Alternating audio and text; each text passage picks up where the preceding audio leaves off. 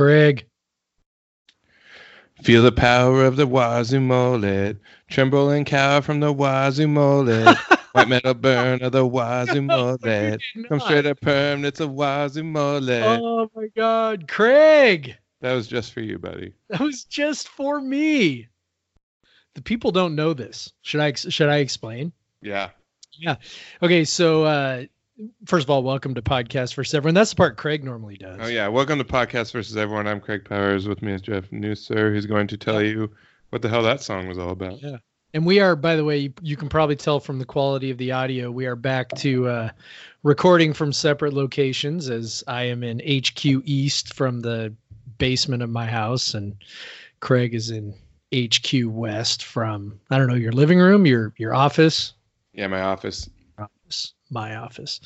So that song. So people who have seen pictures of us when we're recording live together on my computer, there's a sticker that says FIF, which is for a band named Five Iron Frenzy, and they have a song called The Phantom Mullet, and Craig just went on a riff with the Phantom Mullet for Liam Ryan and Craig. I don't know that I've ever been more I don't know that I've ever felt more affection for you as a friend than I do right now.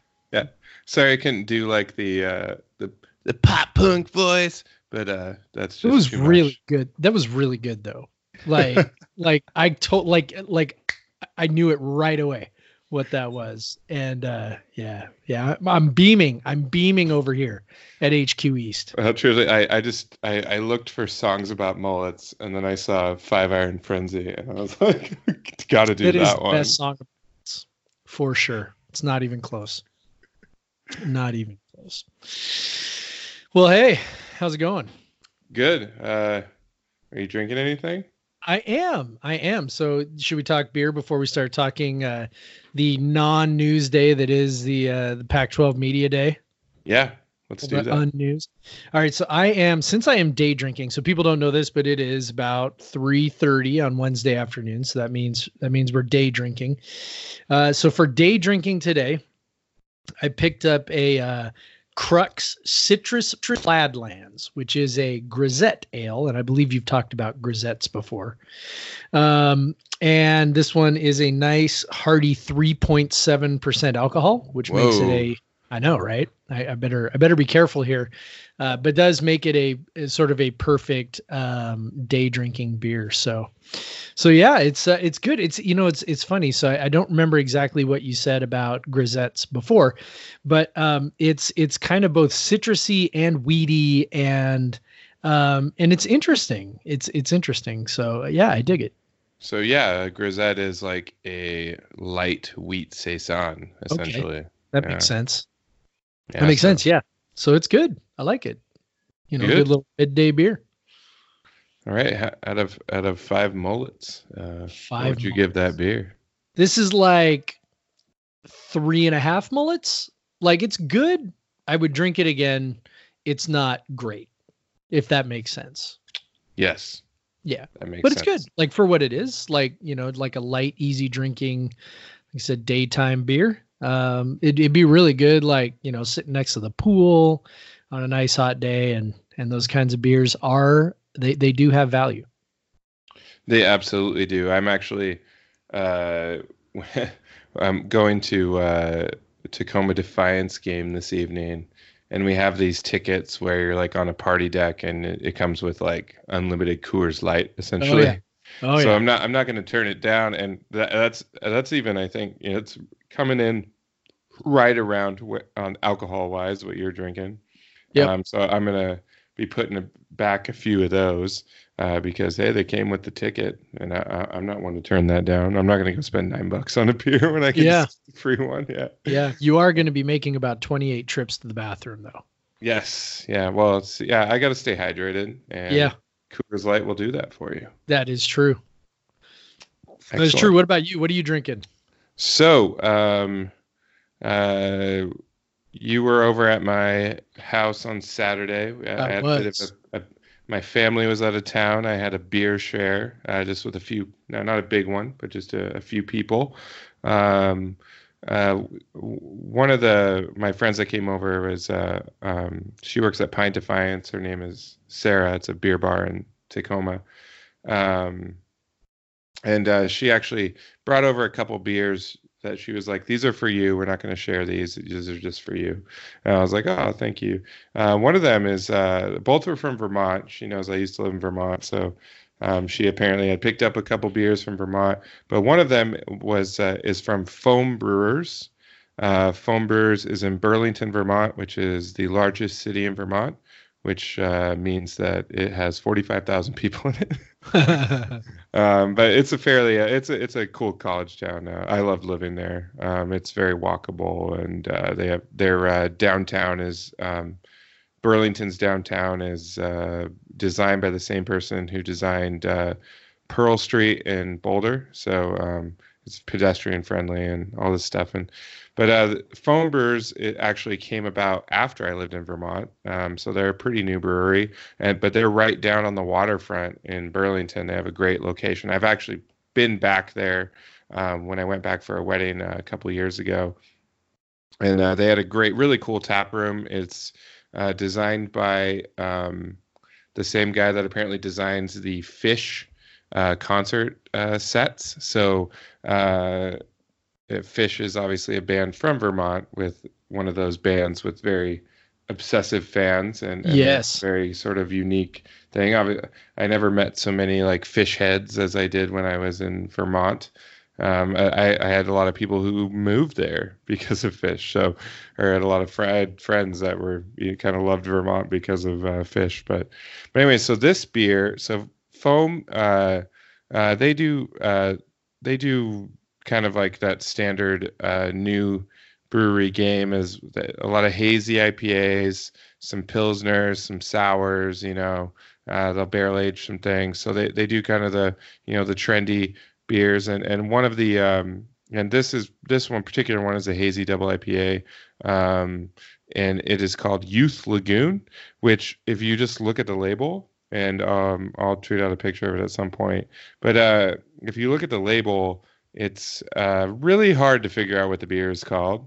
And on the side, like once you kind of look at it, you kind of figure out, oh, though, there's the letters. It's made by an artist called, and I looked it up on Instagram, by an artist called Will Gibbard. And if you look him up on Instagram, at WILL_GEBHARD,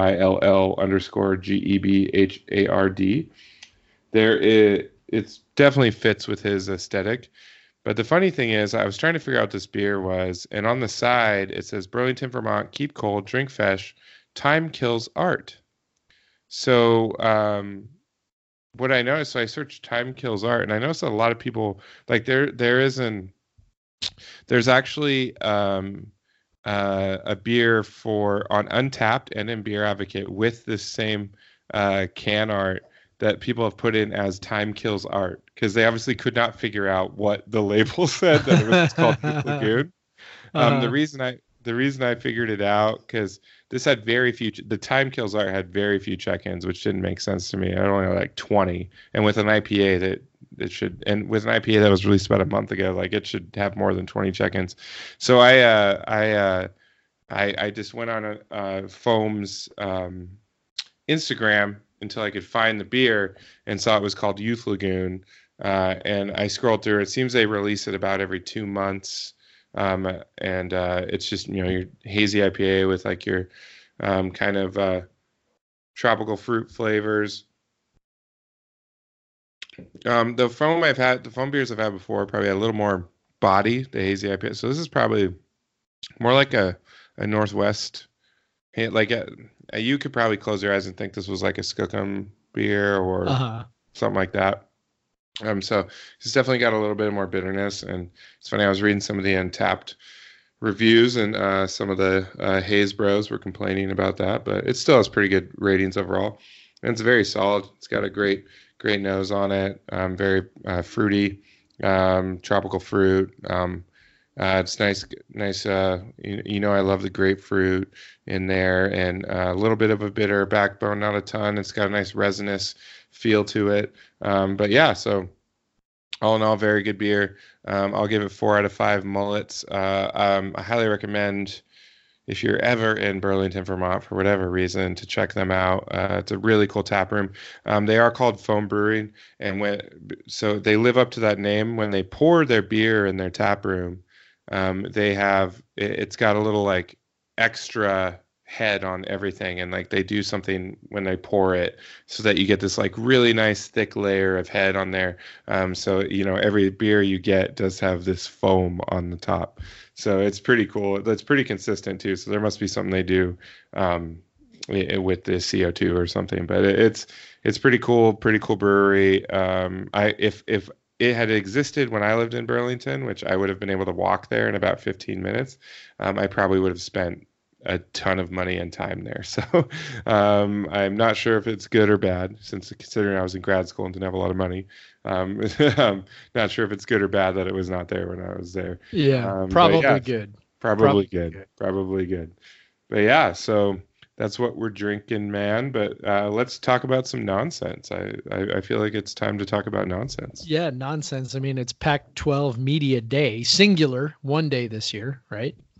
As opposed to multiple days they've done in the past few years. Thank the media gods. Yeah, and it's funny because like there were people like, hey man, typical Pac-12, like everybody else is doing 2 days and you're only doing one, and I'm like, people, like do you really need 2 days? Like what? I mean, I guess maybe for the SEC and the ACC who have 14 teams.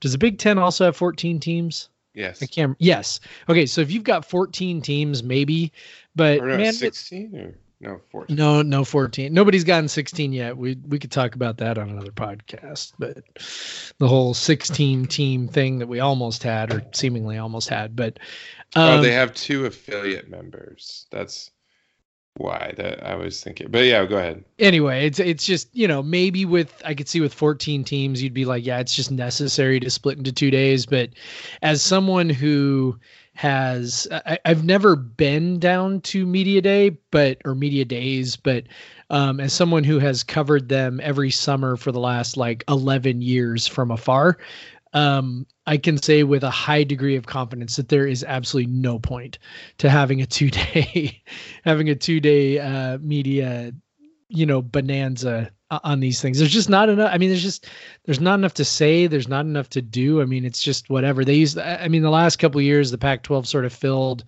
those secondary days with, basically like they would have the players play games or something. Yeah. I mean, they would just like, they would just, kind of like you put it earlier. I mean, it was just nonsense. They would have the players do nonsense. So, in lieu of that kind of garbage, filling up the time instead, we just, like they do a little quick car wash where, the coach and the players appear on TV. The players do a little media session. The coach does a little media session at the podium, and then, you get on with it. So, and the players, I know there's a bunch of other stuff too that goes on maybe a lot of fans don't know about, but, the players get their pictures taken. They shoot promos for Pac-12 Network, stuff like that. So whenever you're watching Pac-12 Network and, they get a player on who says, it's October and, Peyton Pallure comes on your screen and is like, you're watching Pac-12 Network, home of the Washington State Cougars. Well, they record all that garbage down at, Media Day. So anyway, it's just, it doesn't make a lot of sense. I think they did a lot of that stuff yesterday when the players got there and, so just 1 day is fine. Just get it over with because frankly, very little of substance comes out of the day anyway. Yeah, I definitely saw on Instagram, you saw the 2 players that are down there, Liam Ryan and Jihad Woods, and yes. And you saw them in kind of full pads and uniforms. They had them in the all crimson, which was an interesting choice. So probably this looked best on the promos or something. Probably. But yeah, so. Yeah, you saw them recording those promos and stuff, and obviously it's going to be great all year watching Liam Ryan with that mullet in that promo. It's going to be excellent. Yeah, I predicted yesterday that the number one storyline for WSU out of Media Day would be their hair between Jihad Woods and Liam Ryan, and I wasn't wrong. That was Yahoo Yahoo ran a national story on it. Yep. ran a national story on Liam Ryan's mullet. So, good for him. We had the mustache last year. We've got the mullet this year. The only thing we're really missing is the mullet with the mustache. Yeah. So during the Pac-12 media, obviously, so both of you and I were trying to, catch some of it. And there was a problem with the stream. So when they actually had the press conference with Mike Leach, that was not seen. But they did. Mike Yam and Yogi Roth were doing these kind of 15-minute sit-down interviews with the coaches and players. WSU was unique in that they had Leach and the players at the same time. Yeah, that would explain why they didn't have a fifth mic, and Woods and Ryan were passing the microphone back and forth, which I thought was hilariously terrible. From our podcast last week with Flat Steak, we know that's very difficult. Yes, but we also don't have tens of millions of dollars in our budget either. So yep. Yeah. So anyway, forgive us. Yeah. But yeah. So they didn't have enough mics. In that was as I said to you, a whole lot of nothing.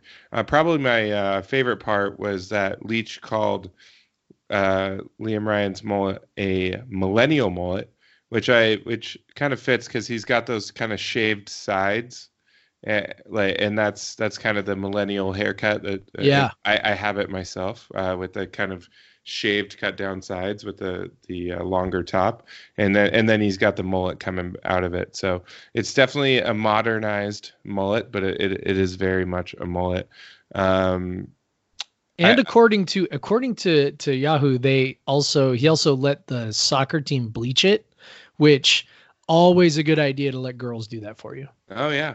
It's a great way to be like, oh yeah, sure, girls, you can bleach my hair, and there you go. And it pretty much never works out the way you think it's No, it doesn't. But that's sort of part of the charm of this mullet is that it's pretty terrible. Yeah. Which is what makes it great. So I'm down with that. So non-mullet stuff from that interview, it was a whole lot of nothing, as I said. I'll pull up my notes, which were as they typically are. Pretty much nothing. My note. They asked about Roth and Yam asked about the quarterback battle, and so they asked Liam what he thought, and he's like, well, I haven't really worked with them because they've been doing 7-on-7 drills, and the offensive linemen aren't there. Right. So actually, Jahad Woods has worked with them, and of course he just said like they're all good. That's up to Leach, and so what Leach said is, and more very important things. The biggest thing is who can move the offense most effectively. He talked about leadership as well, but that was my favorite line. The guy who can move the offense most effectively.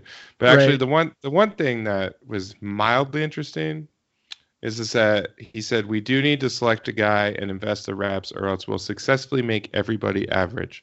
So I'm guessing around by the time fall camp starts, we'll be able to see who they've picked as the number one guy, if that's Leach's state of mind regarding that. Well, if we look back to last year, if I remember right, it took a good couple of weeks before Minshew started to sort of separate himself, and we started to kind of see that's who it was going to be. It wasn't very obvious. We kind of guessed it would be him, but it wasn't obvious. Yeah, we did a little bit of, the reading of the tea leaves in terms of, what Leach was saying and kind of what the reports were coming out of practice. And I think that I think just the simple axiom, I don't know if it's an axiom, but just the simple logic applies that, if you've recruited a grad transfer, you probably recruited him for a reason. Right. So, right. I think there's all that. If I remember right last year, I think Minshew was sort of cemented as the number one guy with about 2 weeks to go into Wyoming. If I remember right, I could be wrong on that, but that seems about right in my head. 2 weeks of really leading, getting the majority of the reps, those kinds of things, all seem to be, that's what it seemed to be, if I remember right. So that gives us, a couple of weeks of who's doing what. I really do think it's gonna. I mean, I think Gabrut is the leader just because of what I just said, and we've talked about this on the show before. But I do think it's gonna come down to him and Gordon, and I think with a couple weeks to go, then they'll be able to really narrow it down and really kind of focus in on Gabrut, who, again, I've said before, I'd be fairly shocked if he's not the guy. So, yeah. I think we've spent a lot of time talking about the quarterback situation on this podcast, and I'm sure we'll talk about it again in a couple of weeks. So probably don't need to dive. And again, that. A couple weeks after that. Yeah.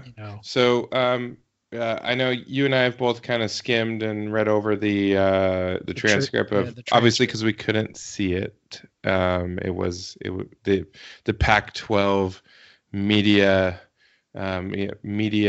capabilities could not broadcast Mike Leach's press conference to us. Even my God, can we talk about that for just a second? Just the disaster of Pac-12 network.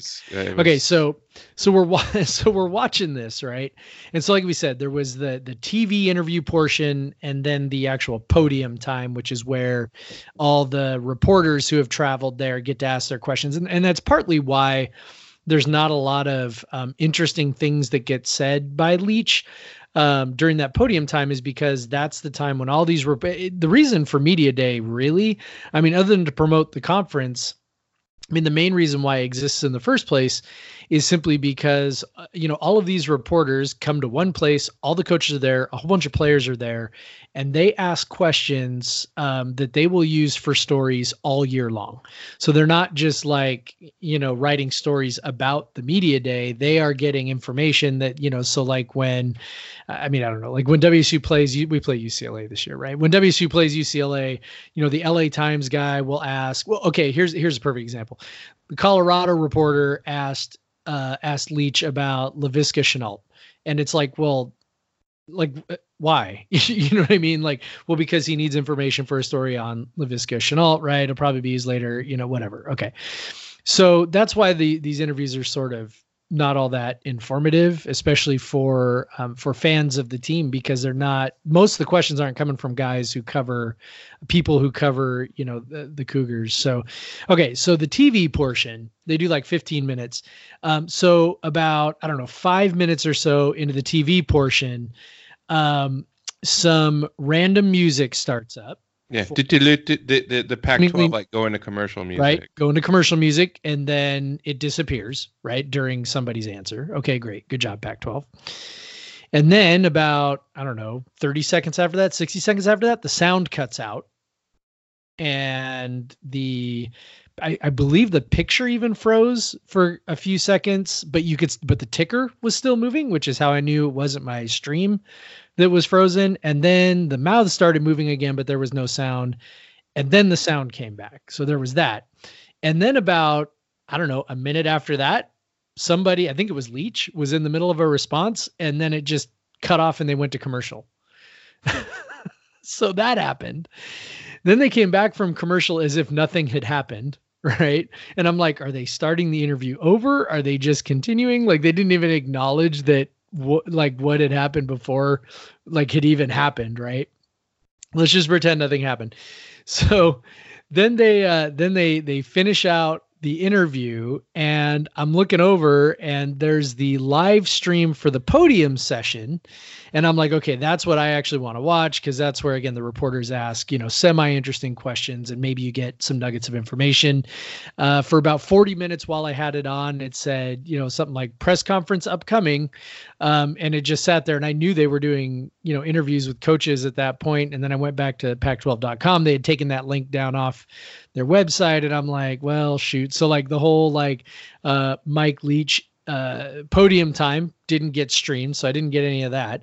And then about 20 minutes after that, the stream starts up, and guess who's on my stream? Chris Peterson. Oh, how lovely to get my stream up and running just in time for Chris Peterson to say something stupid, which I guess we'll get to in a little bit. But yeah, I just it was just so very Pac-12 network. And I think somebody who responded to some of my tweets about it said, that he doesn't believe there's a conspiracy against WSU, but it's stuff like that that makes him think, well, I can kind of understand why some people do. And I'm like, yeah. So thankfully asapsports.com. Thank God for ASAP Sports. Provides transcriptions of these interviews or these media sessions. So we actually have everything that Leach said, provided they took it down correctly, which I'm sure they did. So we have interviews we have all the words. So you've read through that. What did you find? What nuggets did you find most interesting? The one response that I found the most interesting, they're the ones where Leach wants to expand, and not on things like where's a good place for a first date, but stuff like football related things. He had a cool response to somebody asked about running an air raid offense. And he kind of went into this thing. He says, well, I think there's several branches. Well, the question was, is it a West Coast thing to still run an air raid offense? And Leach said, well, I think there's several branches. It's funny. You get these offenses. It always seems like the run and shoot was the most aggressive with it. It was like a religion. Some of these people act like these offenses are religions. It's not the true run and shoot. You didn't do it like the true run and shoot. Did they get a first down? Did they score? Who cares? They did the same thing with the West Coast offense. And he talks about, he says, it's like, obviously that's ridiculous. He said some things called the West Coast offense nowadays has Bill Walsh rolling over in his grave. I promise you, so basically he just said, as far as the air raid, I've always visualized the air raid, and I gave it the name when Bob Lamb came walking through with that siren. But I mean, just spread it out, attack the whole field, get it in everybody's hands. There's a lot of ways to do that. You can even effectively do it on the ground. Chip Kelly style is some of that. You need to have some core beliefs on what you're going to do and how you're going to do it. Otherwise, you're just a mishmash of concepts. So I think when it's just interesting because he's just like, you know what you're good at, you repeat it, and the philosophy is we're going to spread the field and we're going to have lots of people touch the ball. And it's just that for Leach, that philosophy plus the set, sort of the set of plays that he's chosen to do that, form the air raid. And he's just like, whatever it is basically he's sort of interesting in that he says, there's more than one way to get there. He says, there's no true air raid, at least not the way I see it, not the way I've been involved with it. You're just trying to move the ball. I don't think there's a true anything. And he says, I'm not real dogmatic about this is the air raid and this isn't. So I don't know. I love answers like that because they're the sort of thing that give a little insight into his way of thinking. And so those kinds of answers are pretty fun. I think the rest of it's pretty whatever, kind of take it or leave it. But, I think he said we need to keep improving about 22 different times during this, which, he always says, and, he's always going to be on message with, particularly with stuff that might get back to his players. Yeah. There was really only one attempt to get a Leach answer. And that was have you had a chance to walk down Hollywood Boulevard before? Yeah. Interesting part to me was he says, if you haven't eaten at Musso and Frank's, go eat there. First of all, they have every menu item you could ever possibly conceive of, which, man, when I know I want to go to a restaurant and think it's going to be good is when the menu is so big that they just have everything you could think of. Like going to the Cheesecake Factory. Yeah. Yeah. Well, why go get one thing? Why to go to a restaurant that does one thing really well when you could just have a restaurant that does everything kind of shitty? What? Why not? Yeah. Yeah. Like everything. Let's do, or maybe even if everything's above average. I mean, yay. I don't know though. It's reminds me of when I was a kid and my grandparents used to always take us to the Old Country buffet because everybody gets a little bit of something that they like. Well, yeah, with kids, it's a whole different thing now. You gotta be like, please just have the one thing my kid will eat. And we're already getting into that with B, that it's just well, good news for you. Good news for you. Just about every place on the planet has chicken strips. Yep. And she loves those. So that's all that matters. That's right. But yeah, so I didn't put this in the itinerary, but I kind of because I kind of forgot to. But so WSU was picked fourth in the Pac-12 North, Yeah, which is that's kind a of good where thing to they're talk about. typically slotted. Fourth or fifth is where they usually are in the predictions. I think 2016 was probably or 2017 was probably the only exception. I think they got up to third that year. They did. And that was the year they actually finished that in third. But yeah, so fourth, they got one first place vote, and I'd love to find out who that is. I would too. And that How person about actually that? picked them to win the Pac-12 title game too. So Yeah. so I like that person. I want Yeah. I want them to be right. I so very want them to be right. I think if I was so first of all, I mean, let me throw it back to you for a sec. If you were picking the Pac-12 North, where would you slot WSU? I mean, I'd probably slot them third. That's what I would too. Ahead of Stanford? Ahead of Stanford. I see no reason why Stanford, I mean, other than it being Stanford and us being WSU, why Stanford would be above WSU. Okay, so if I'm thinking why that is, my guess would be it's the quarterback. Yep. Right. So people think, and people like Costello for some reason, and people don't know what WSU has coming. Which, so then to kind of flip it back around, here's my reason. So like just like you, I would probably slot us behind Oregon. Well, I don't know. Like I have a real issue with people who love Oregon so much. Like I do too, but I also. I mean, I get it, but here's just the fact that WSU goes to Oregon, that might, and I still think WSU can beat Oregon at Oregon, but that might. I mean, we've done it the last two times. Yeah. Well, and here's the funny thing to me is a lot of the Oregon hype is built around their recruiting class. Yeah. But those are all freshmen. Right. Like I don't like it. So and Herbert.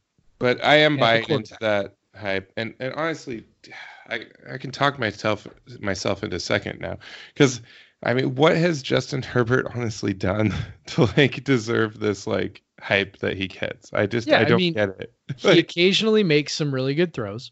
Yeah, he definitely he's a physical specimen. Yes. And the NFL obviously thinks he's, a future top 5 pick, right? So I mean, so there's that. But I just it's sort of bananas to me how sort of deeply ingrained these ideas about programs get. I mean, let's just throw out there for a sec. 2 people picked USC to win the South, and those 2 people also picked USC to win the Pac-12 championship. Like, on what planet can you, like, on with any kind of intellectual integrity, pick USC to win anything?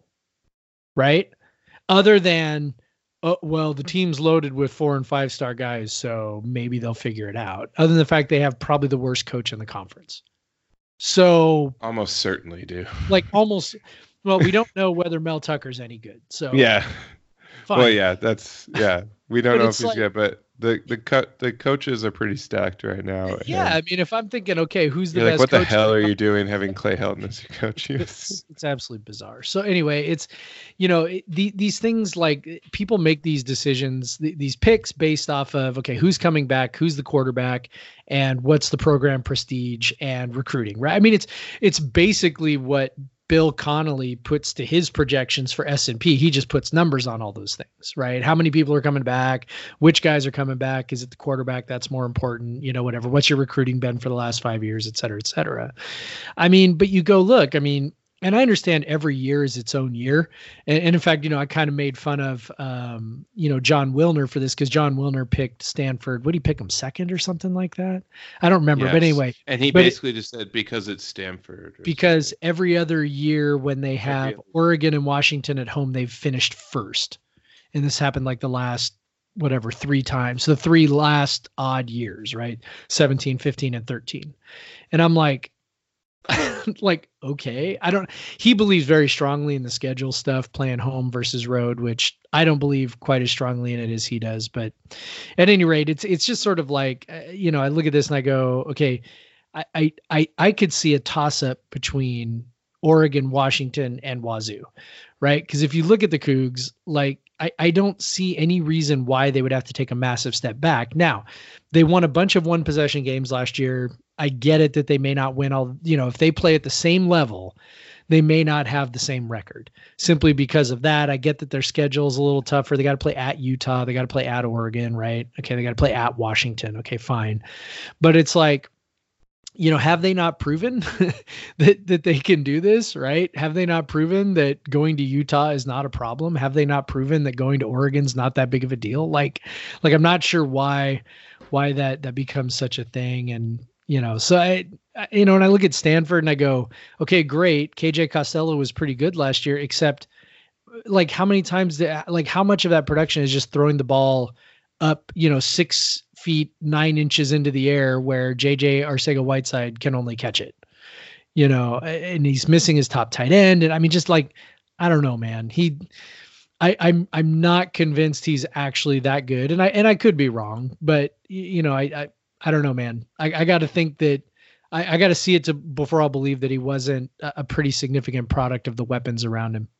Well, and yeah. And then when you talk about WSU, like it's not that hard to figure out why people are like, it's hard to pick them to win these games. Cause even from our perspective, it's like, okay, yeah, you look at Oregon, at Utah, games like that, and you're like objectively, I'm like, no, we're not going to win those games.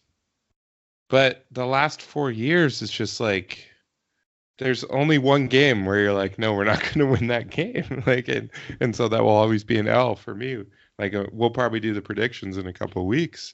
But now with WSU, it's just like, you just kind of have to believe in the system. And they're like, right, they're going to win more games than we think they are. They always are. There hasn't been a year in the last 4 years since since Grinch came along, since the defense has been better, and since Leach has kind of gotten the air raid in there with consistency and with better receivers, that where it's like they don't win more than you think they're going to win. So if you think they're going to win 7 this year, they'll probably win 9. So I don't, it's like I don't.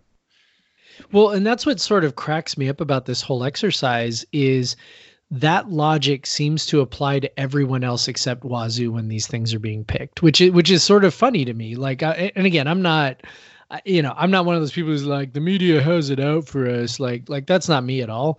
But I'm also just sort of like, okay, you've got this track record of Mike Leach teams. I mean, I remember reading Bill, referencing Bill Connolly again, who used to write for SB Nation, now writes for ESPN. Congrats, Bill. Yeah, congrats, Bill, if you listen to our podcast. I remember he wrote his preview last year, so for 2018. And that was when we were all just like, I shouldn't say all, but many of us, me, most particularly, right, we're pretty down. We were like, look, man, there's all that, they've lost all this talent and the quarterback died, and it's like all this stuff, all these reasons why they should take a step back and win significantly fewer games than they had been winning. And Bill Connolly writes his preview that says basically, nope, they're going to be this good because it's Mike Leach and that's what he does. And there you go. And I'm just like, you know what? And look, people who listen to this also know, or followed Coug Center for a long time also know, you and I are very statistically inclined. We're very analytical. Like, we love numbers. And even I was sort of like, hey, nerd, you might want to step away from the spreadsheet for a minute and kind of see the reality of what, what has gone on with this team. Right. And then lo and behold, I mean, not that anybody, thought 11 wins was going to be a thing, but it's like, you look at it and you go, yeah, they were exactly what Bill Connolly said they would be. They were, you plug in a new quarterback and the offense is awesome and the defense was okay. And, voila, you're 7-2 in the Pac-12 North, tied for first and heading to the Alamo Bowl. It's like, I mean, it's funny that people look at Stanford and go, well, David Shaw is such a great coach and da da da da da. And I'm just like, but we've beaten them 4 years in a row. Well, Oregon, they've whatever. Well, when has Oregon, when was the last time Oregon lived up to their recruiting classes?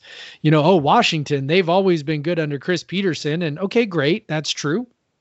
But so you're giving him the benefit of the doubt to win the Pac-12 North because Washington and Oregon were basically in a dead heat in that poll, but you don't give the same benefit of the doubt to Washington State, which, consistently outperforms whatever you project. Is just, it's sort of weird to me that it seems like, and Utah, by the way, let's not even get started on Utah, which is always picked like up near the top of the Pac-12 South and finally last year won the Pac-12 South. It's like, I don't know. It's just weird to me that these narratives kind of get ingrained and, Washington State, they only win when they have a really whatever. It's like, no, dude, we just win right now. Yeah. It's not, they're thinking back to, the 90s and like where there was cycles. WC would cycle into having an 8-win, 9-win, 10-win team. But now it's just, we've talked about it. It's I think what you've said like in a podcast a couple of weeks ago is like the magic of Leach, where it's like, I mean, it's hard to think like they're going to win less than 8 games. Like, it's hard to think they're going to win less than 5 or 6 conference games. Like they've won 7 2 of the last 3 years. They've won 6 all 4 of the last year. Like, all 4 straight years they won at least 6 conference games. Like, what are they stepping back that much? Like, I mean, last year we thought they were stepping back. This year, where's the step back? You can say quarterback, but as important as the quarterback is in the air raid, all of us that follow it year to year over and over again know that the dip isn't that great. Like, especially when the talent around the quarterback, and you talked about with Costello, it's like, he lost a bunch of talent. Well, this, Gage Gabruder or whoever is the quarterback is inheriting a shit ton of talent. Oh my gosh. And yeah. And, like, they're just not going to have to do much, and they get 2 patsy ass games to play, to get comfortable and maybe a third defense, like at least offensively a third. Right. Yeah. I doubt Houston's defense is going to be any great shakes. Plus that game's going to be indoors. So yeah. Thank you for moving that game. Yeah. Thank you for the air conditioning. We appreciate it. But yeah, we'll get into that in a couple of weeks. But yeah, anyways, yeah, whatever. Pick us 4th.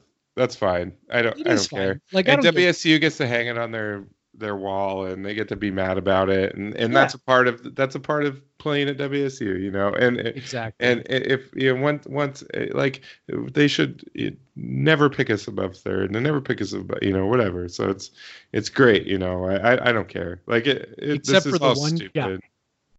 Except for the one guy. Yeah, I love you, man. I'd like to buy that person a beer. It might be a woman. I'd like to buy that person a beer. Yeah, buy that. I'm just playing the odds here, but yeah, it could be a woman. Yeah, but yeah, I actually really do want to know who did that. We'll probably figure it out eventually. But just was like, WSU's winning the conference. And not even just the Pac-12 North. No, they're winning the whole thing. I mean, I hope they picked UW 4th, so it wasn't required that we had to win the Apple Cup to win. Yeah, I know. Like, I just kind of want to say to them, I love this, but do you realize what that requires? Yeah. Like, well, and you know what? What is it? What it has go back to last season, though. What it has required the last 3 years. I know. We can get mad about last season all over again, though, and if we'd only beat USC, it wouldn't have required that, but whatever. Anyway, I think Leach had the best, by the way. This was the best quote from Leach. We didn't talk. Which was regarding USC, of course. No, this one was about where they get picked. So he says, look, I mean, I realize everyone thinks we're going to get our head kicked in as usual. I don't expect that to be the case any more than it was last year at this time when speculation was similar. Yeah, that's the great thing about us is every season, everybody thinks we're going to get our head kicked in. Then we don't. So everybody gets to be stunned and surprised. So it's fun for everybody. It's perfect. It's perfect. He also said it's more entertainment for all of us. someone, because apparently this will never die, asked about, in reference to, which we'll talk about in a second, The the officiate. officiating. So, but as a transition of that, Leach was asked about the USC officiating, and he said basically he didn't want to invest anymore into that. Yeah. So shows a good answer. Oh, Yeah. he was also asked about Dion McIntosh, and Yeah. I'm not sure if I'm allowed to talk about him. yeah. Am I? I don't know. Well, anyway, a guy that is recently on campus that we haven't practiced yet. I'm not sure if I'm allowed to talk about him. I'd like to, but Coug fan did say earlier today that that he's expected to be good to go. They just haven't updated the roster yet. So Yeah, well, the roster still had Jalen Thompson on it. yes, they updated. So yes. they actually did an update like yesterday. They did an update of numbers, is all they did. Yeah, they did an update of numbers, but Jalen Thompson's on there. Yeah, Renard Bell is single digits now. I think 9. No, 9. Yeah, Gabe Mark's number. Yeah. But anyway, should we take a moment to make fun of Chris Peterson? Yeah, let's do that. So Chris Peterson in his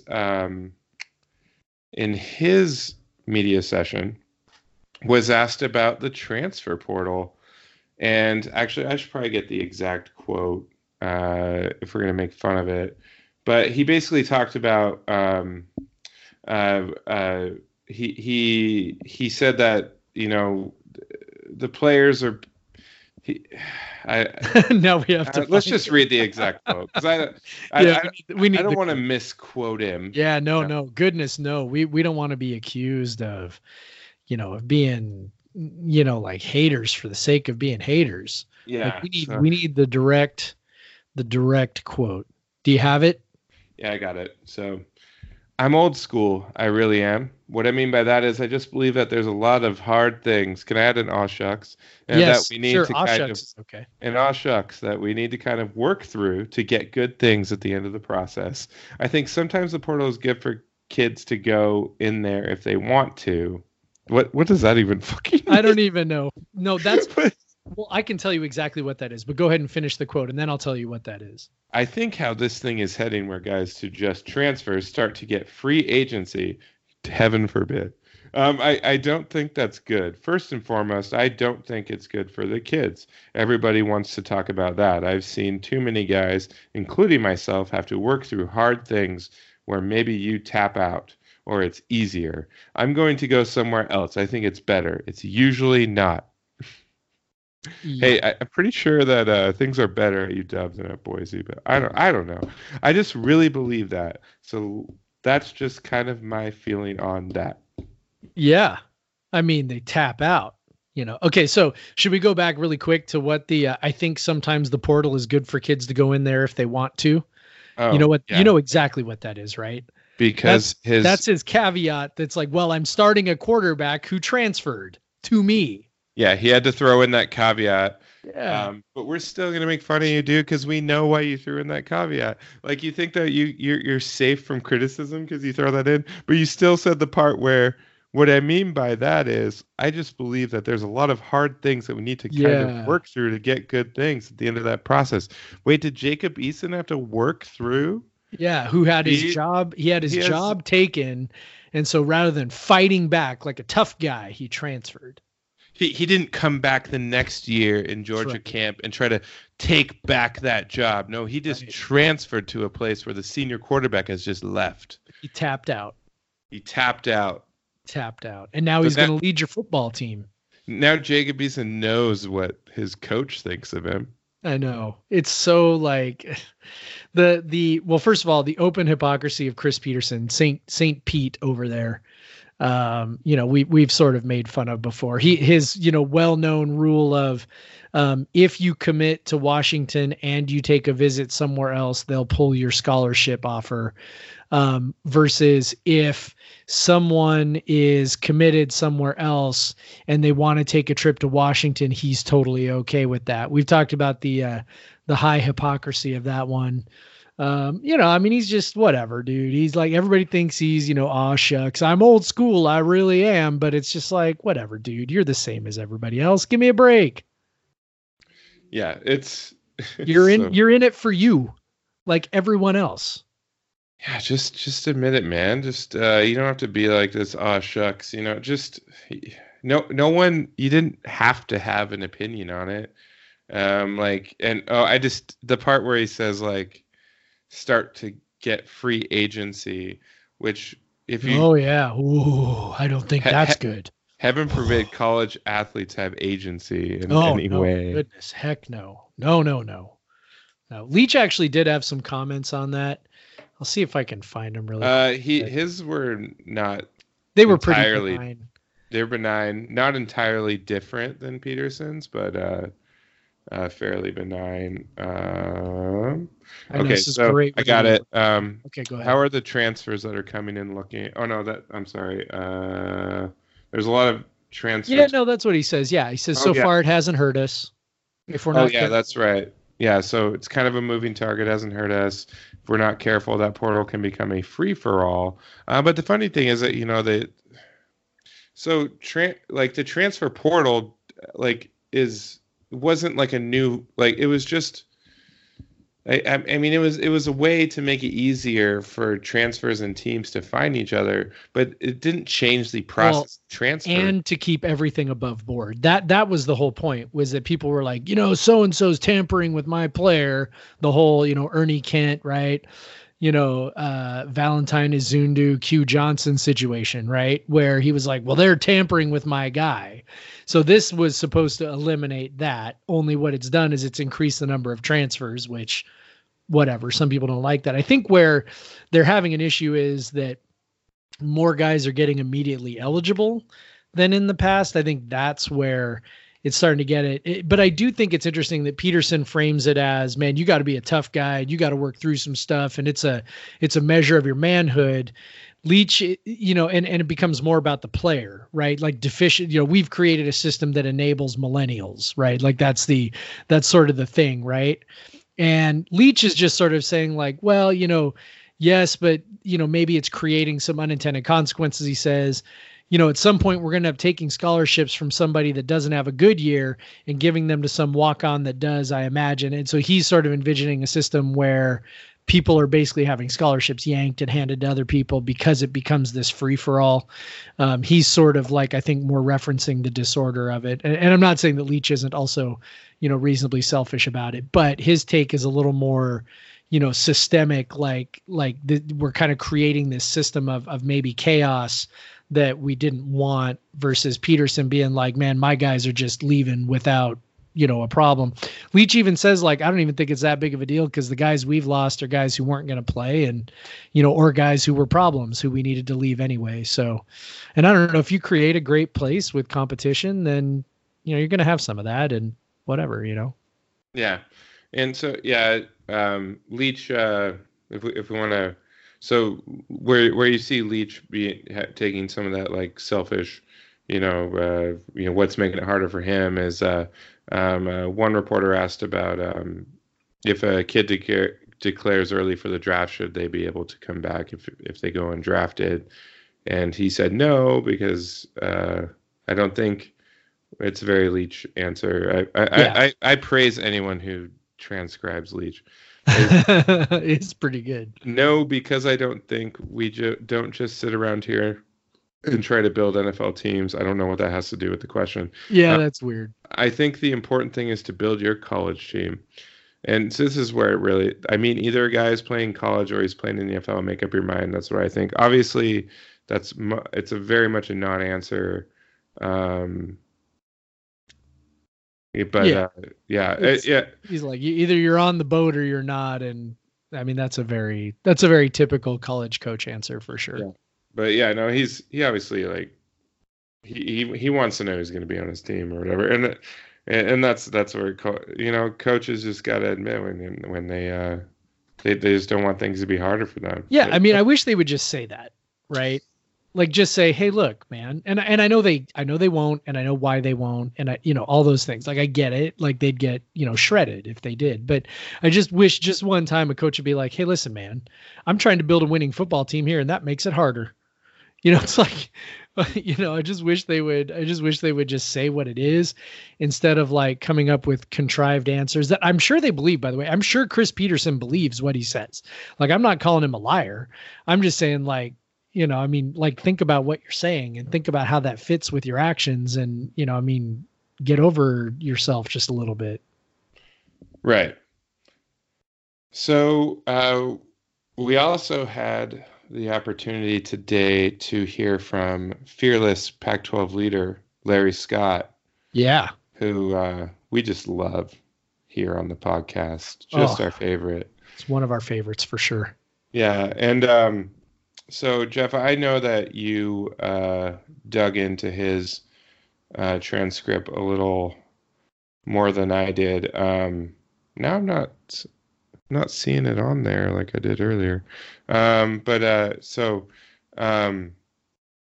some of the big things he was asked about, including the TV deal, the revenue, the Pac-12 has fallen behind quite a bit from the Big Ten and the SEC, particularly in team revenue. Kind of what his excuse was that the Pac-12 is they just signed their deal too early, and that we'll kind of have to wait till 2024 for that to catch back up.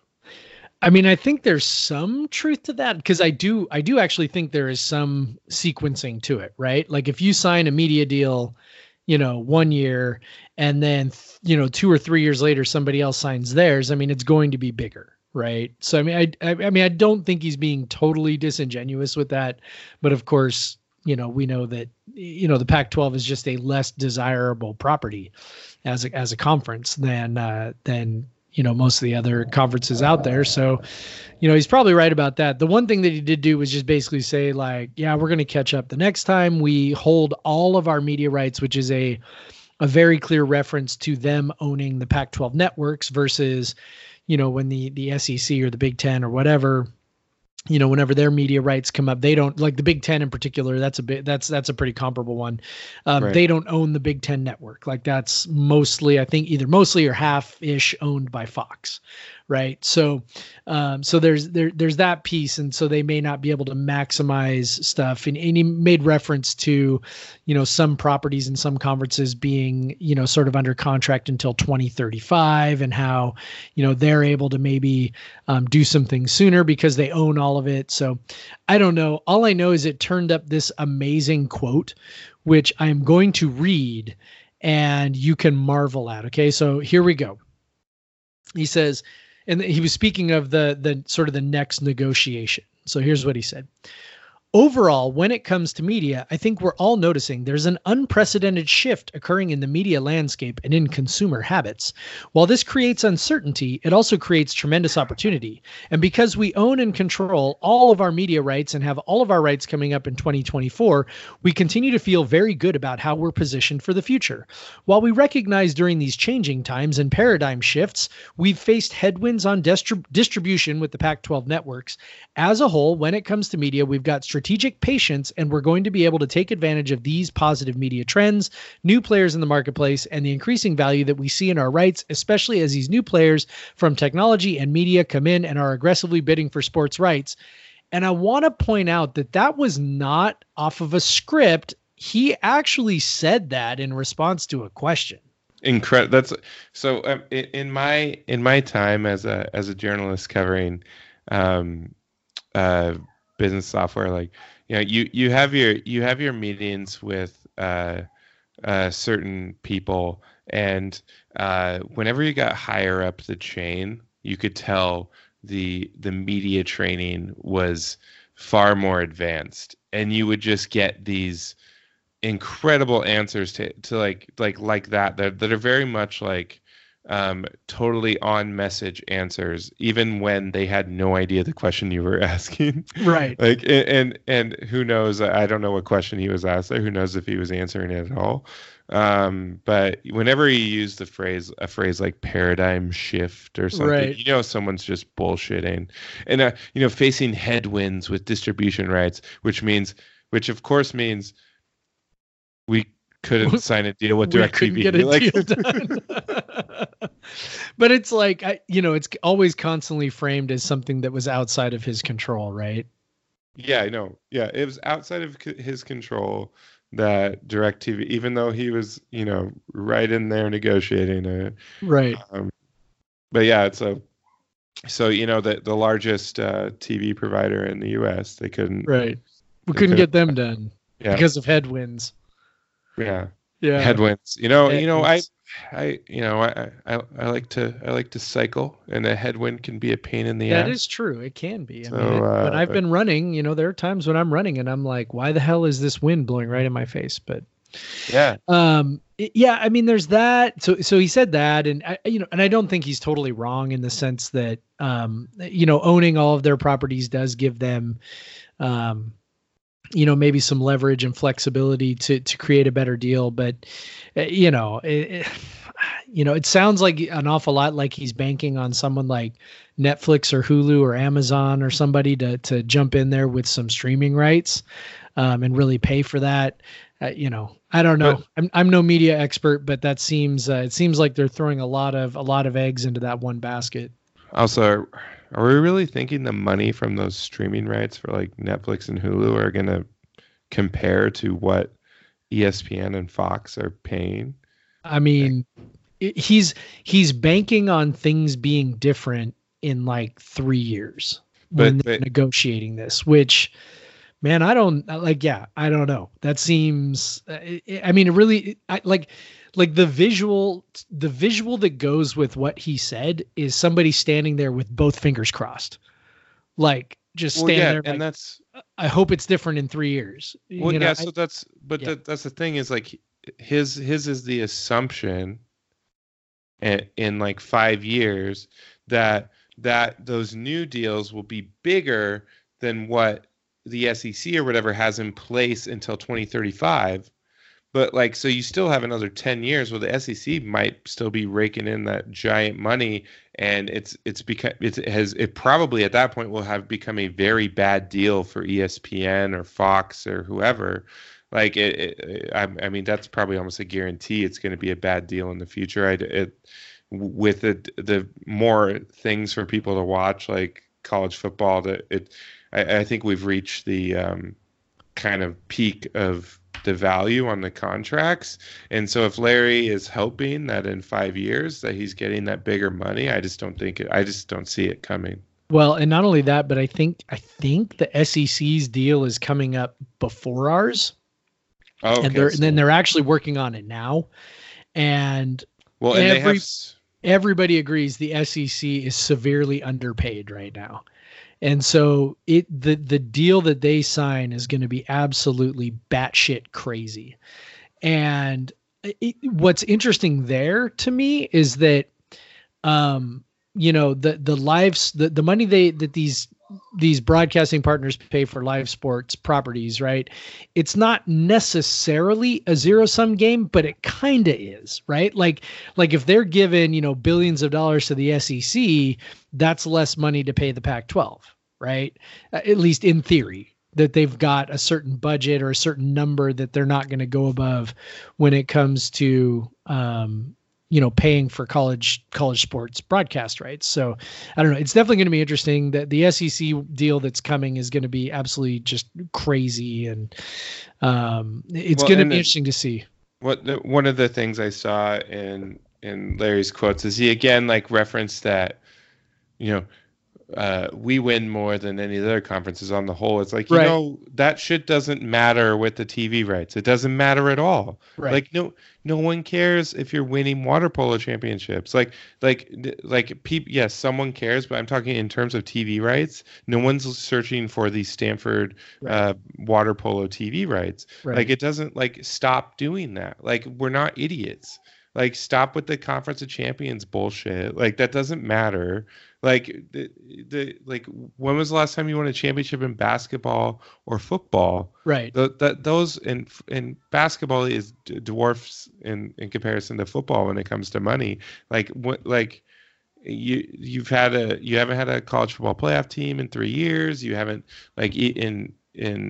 since Chip Kelly left Oregon, or even, in the wake of that, like it hasn't been a regular thing. So it's, if the SEC, the SEC can get that big contract, but the Pac-12 just doesn't have the brand capital is kind of a term we use now.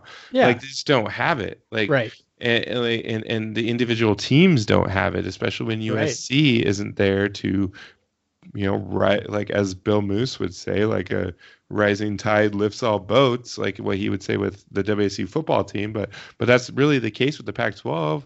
When the USC sucks, no one gives a fuck about the Pac-12. Like, that's the problem, And I don't know if that's going to change before the deal's not up till 2024 or 2025. Yeah, it's 2024, I think. Yeah. And it's like, I don't know how much you can change that between now and then. Maybe if you win like 3 of the next 5, CFP championships or something, but like, I'm serious. Like what, let's just like spitball for a sec. What would it take to really, really, truly significantly change the brand capital, as you referred to it, of the Pac-12 such that ESPN, Fox, whoever is going to, dump a truckload of money on the conference? Like, what would it take in the next 5 years?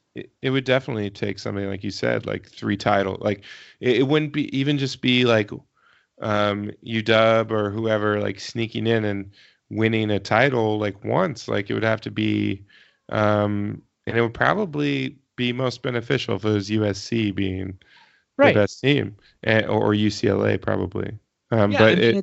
You've got to get eyeballs. Yeah, right. It's about eyeballs, and so you not only have to be successful, but you have to be successful to the point that eyeballs are coming there. And I mean, maybe if you can show some sort of extreme upward trend in that, but other than that, I mean, it's. I think they are already screwed for this next thing. Like they're already screwed.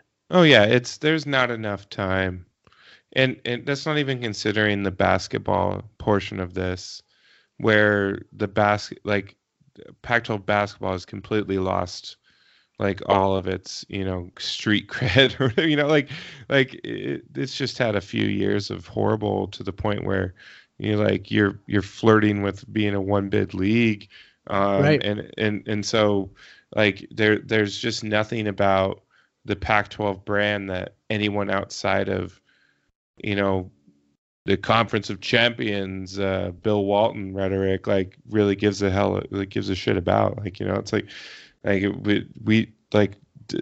Oregon needs to go beat Auburn, and Oregon probably then needs to stay in the playoff conversation to the point where other teams can beat them, or they can beat other teams and stay in it. Because and actually, in his interview with Mike Yaman, Yogi Roth, he directly pointed to Washington and Auburn last year, kind of like set the entire season off on like a bad note, because suddenly every single game becomes less important. And the Pac-12 because the Pac-12 plays 9 conference games, they have less opportunity to schedule games like that. And there's less incentive too, because like you really want to put your players through another game like that. Another, like peer game, I guess, with your peers. But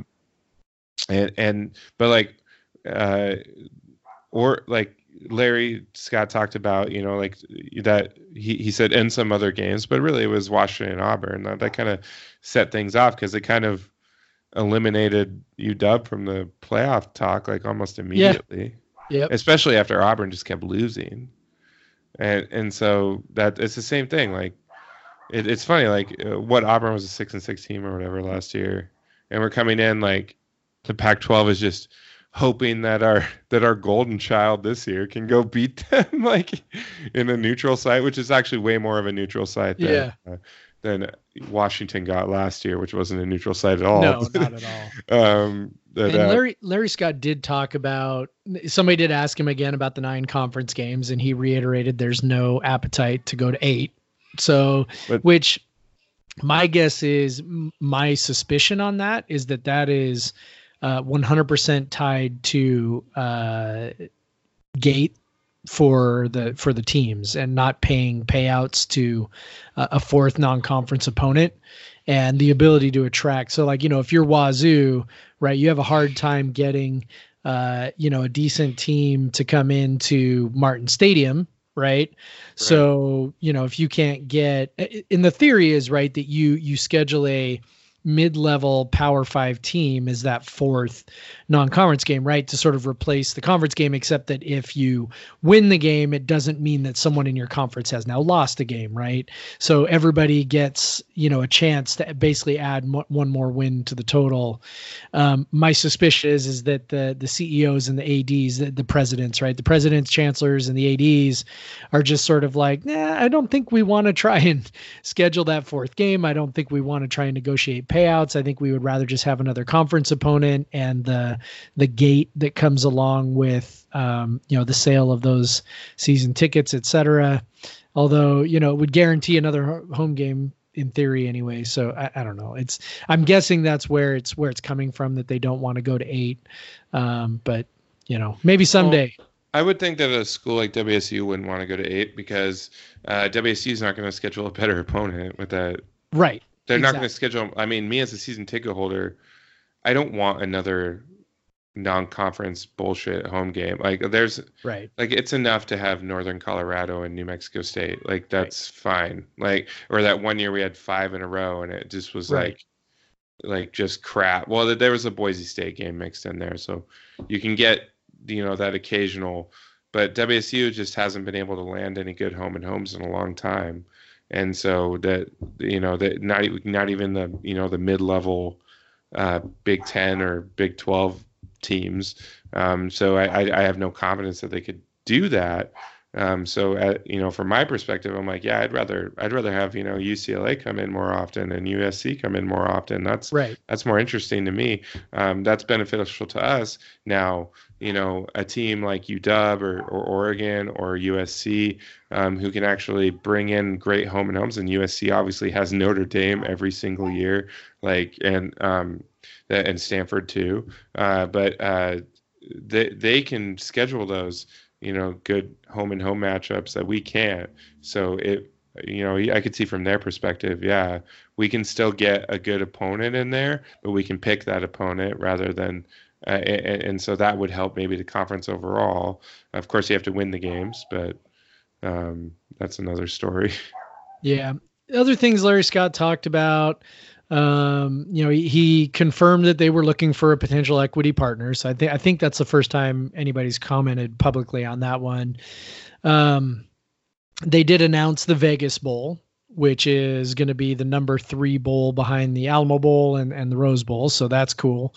And even as we've been recording here, they announced the Los Angeles Bowl, which is going to be against the Mountain West. So we kind of knew that was coming. And he said the rest of the bowl lineup, which is kind of a bummer opponent for the Los Angeles. Yeah, like I'm kind of bummed out that's not like a better bowl game, but whatever, I guess. And then the other thing he talked about, the big thing he talked about was officiating. So, I wrote a pretty lengthy story on that.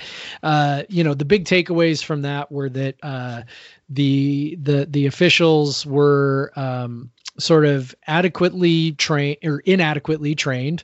The supervisors above them were inadequate. The grading they were doing was inadequate. The recruiting they were doing was inadequate. So there was all that. I think the big thing is, and I think this is a good thing, so maybe we can start off here.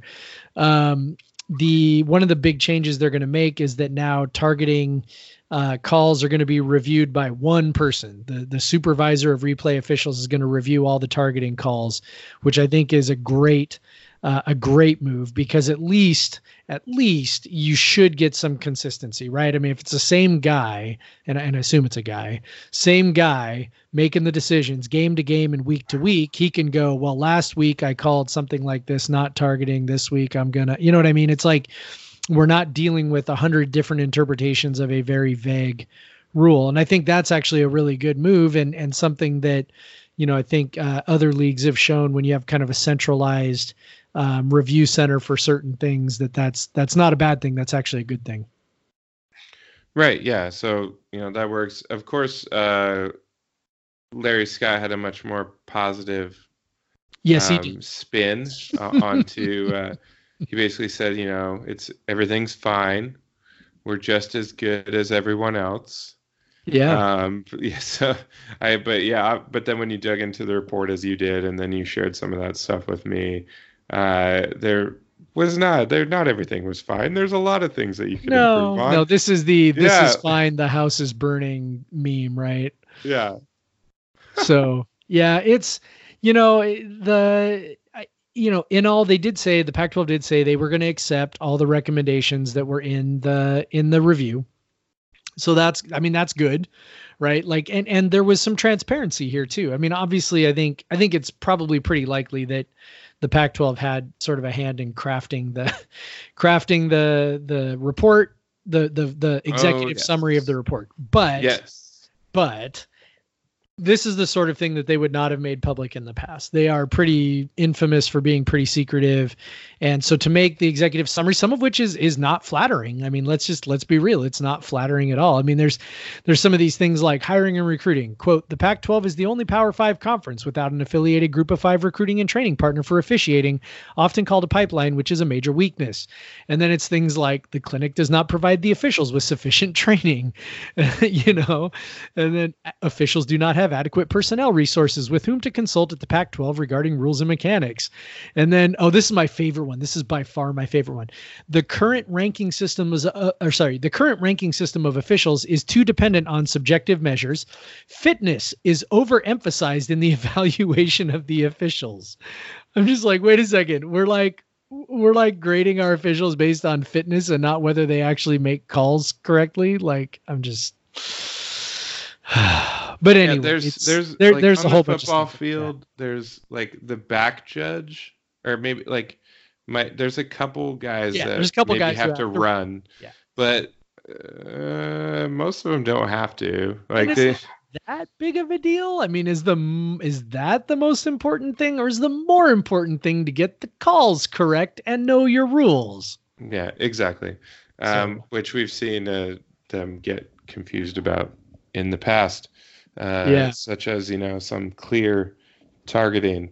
Yeah, rules, the big conclusion was this: an intentional increase in turnover may lead to an enhanced recruitment of high quality talent, which sounds like to me like you need to fire some of your officials. Exactly, that's what they're saying. Like, get rid of these guys. But Larry Scott says everything's fine. That's what they're. So we're being. He said in his interview with Roth and Yam, he's just like, we're being transparent because that's what we have to be these days. Yeah, they're going to kill us if we're not transparent. I don't know. They did say they would take all the recommendations. So this was one. I don't know. It's going to be interesting to see if they actually do follow through. And look, the reality is on all these things too, it's going to be years before we see, before we really see the fruits of this stuff. So, most of it, I think the replay targeting stuff that should improve immediately. But the rest of it, I mean, it's going to take 2, 3, 4 years. I mean, if we're talking about recruitment and training and whatever, I mean, it's, and turning over officials, I mean, that's stuff that takes years. So, who knows if they'll actually do it? Who knows if it'll get better? They could say, oh yeah, we're totally doing it. And 3 years later, they still suck. And we just go, whatever. I mean, it's, so that was the gist of what Larry Scott covered though. Yeah. And then, Pac-12 championship game is moving to Las Vegas in 2020, which we all knew was highly likely, right? Yeah. Well, it was initially reported that it would be in LA in 2020. Yeah, that was like 2 nights ago. But it's 2020 and 2020. It's going to Las Vegas. I'm sure it'll stay there. I don't think it'll move. It makes the most sense for it to stay there. I mean, the conference tournament's been more successful there than it was in LA. I think, maybe not having it on Friday at 5 p.m. would be helpful. Yeah. But in Vegas, that would matter less. Way less. But way less. Way less than in the freaking Bay Area. Yeah. But I mean, you can actually get to things in Vegas. Well, and they have plus, billion taxis and Ubers and whatever. Plus, like, if people are going in to go to the game in Vegas, and they're probably going to be staying on the Strip, and it's going to be, it's funny. I think I saw Larry Scott or someone said like the stadium's gonna be close to the airport. I'm like, everything's close to the airport in Las Vegas. That's true. Like that's the beauty of Las Vegas. It Like is you true. just get in the car and you're there. Like it's not like they that's like one of that they're in San Diego. It's like the Yeah. closest airport to the actual area of the city you're going to. Yeah. But yeah, so that's good. This should make it infinitely easier to go on a moment's notice, though. I mean, it really should. Yeah, so many. I mean, there's a ton of flights into the Bay Area, obviously, but Vegas is just much easier to find hotels, much easier to find everything. Like it's gonna be and probably a much more exciting trip than going to Santa Clara. Heck yeah. Because they would say Bay Area, but you weren't in San Francisco. You were in Santa Clara. Like, if you were staying in San Francisco, you were traveling a long way to get to driving a long way to the game. And it's so I think the only potential downside is that the loser of the game could potentially end up right back in the Las Vegas Bowl. So I think that's very, probably very likely. Yeah, I mean, we would hope it wouldn't be likely, but I mean, it's obviously possible. But it would have happened this year. Yes, it would have. It would have. Yeah, Utah, that's true. What was the third bowl this year? Holiday Bowl. On the bright side, like on the good side, then you just go, but you're going back to Vegas, and does anybody really need their arm twisted to go to Vegas twice in a month? Yeah. Right. Well, especially a lot of the conference has a very easy trip to Vegas. A lot of the conference can drive to Vegas. Right. You're talking Utah, LA schools, Arizona schools. Yep, that's true. All very for close. them. It's like a drive to Pullman for us for a lot of them. So yep. So that's good. So that's all good. That's a good move by the conference. Finally fixing that problem. So yeah. Anything else we're missing? Larry Scott? No, I think we're good. We've picked on him enough. We've picked but it wasn't all bad. It wasn't all bad. It's true. I think that the bowl lineup will be way better once we get upgraded Las Vegas Bowl and upgrade. Like I think because like right now having Alamo Bowl and then down to Holiday Bowl, like you got it kind of feels like at this point for a lot of the schools, like the Holiday Bowl, as great as it is, like has gotten a little stale, and especially since the or whatever the stadium's called now is a piece of crap, like just a giant piece of crap. Like when I went there in the first Holiday Bowl that we went to against Minnesota, or not the first, but the first recently, like it was just like you after all the like you're like, Martin Stadium is way nicer than this. Like everywhere is nicer than this. Like what is this dump? Like and it kind of had to move down the list because of that. Even though San Diego is still a great place to go to a bowl game, but yeah. So you move it down, then you maybe get a different set of teams are going and whatever. But yeah. So I think we've recapped Pac-12 Media Day enough. Like. Who knew you could talk an hour and 15 minutes? Look at that. See, nonsense. They're laughing at us. We started the podcast saying it's useless, and we just talked about it for over an hour. Yep. So, yeah. I don't know. I think that's probably pretty good. We could probably wrap it up here. Usually we talk about by kids or whatever. Yeah. I rode STP. I did 200 plus miles of bike riding. Yeah, you did. I got back on the bike for the first time today, so that was my... That's big good thing. Yeah. Way to go. My butt had healed finally. So finally. Yeah. Your poor butt. My poor butt. 200 miles on a bike seat, not fun. No but fun. Yeah, so that's my life. Yeah. You're living your summer. That's right. Life. I'm busy. Yeah, my summers these days have just become a series of house projects. We're in the middle of having our pool redone, and we also are painting our house. So I spent yesterday reinforcing my deck, and I spent 4 hours drilling screws into my old deck, which had been put together with nails. And that was not going so great lately. So Yeah, now I'm going to, as soon as we're done recording, I'm going to probably head outside to do some caulking. Yeah. I'm gonna get ready to head to a soccer match as That I sounds more fun. go to quite a lot and drink all the free Coors I can. And that's a lot, actually. Yeah, you can drink a lot of free Coors. Coming next week on Podcast Drink it as versus cold Everyone, as possible. how much cold Coors Light did Craig drink at the Tacoma Defiance? We're definitely going to answer that next week. It probably won't be a disappointingly low number. No. What else should we tell them? Hey, subscribe. Yeah, subscribe. Please subscribe. We love the subscriptions. If you can give us a 5-star review, that helps other people find us. That's cool. If you don't want to give us a 5-star review, screw you. Yeah, please give us a 5-star review or just don't review us. Yeah, I think that's but just give us a 5-star review out of a favor. Just a favor to us. Yeah, I promise we will make it up to you in some completely undefined way in the future. At some completely undefined time. Thank you, all of you who have seamlessly made the transition to the new podcast feed. Yeah. If you have questions, you can send us emails. Yeah, I haven't checked it in a week or two. It's called Pod versus Everyone, Pod vs Everyone, or is it Podcast vs Everyone? It's the whole thing. Podcast. Okay, Podcast vs Everyone at gmail.com. Yeah, send us an email. Find us on Twitter. That one is Pod vs Everyone. And I think that's everything. Yeah. Thanks, there guys. I mean, it's almost camp time. I think we'll have one more nonsense podcast and they'll be ready to go. Hooray! All right, Craig. Go Talk to you later. Go Cougs.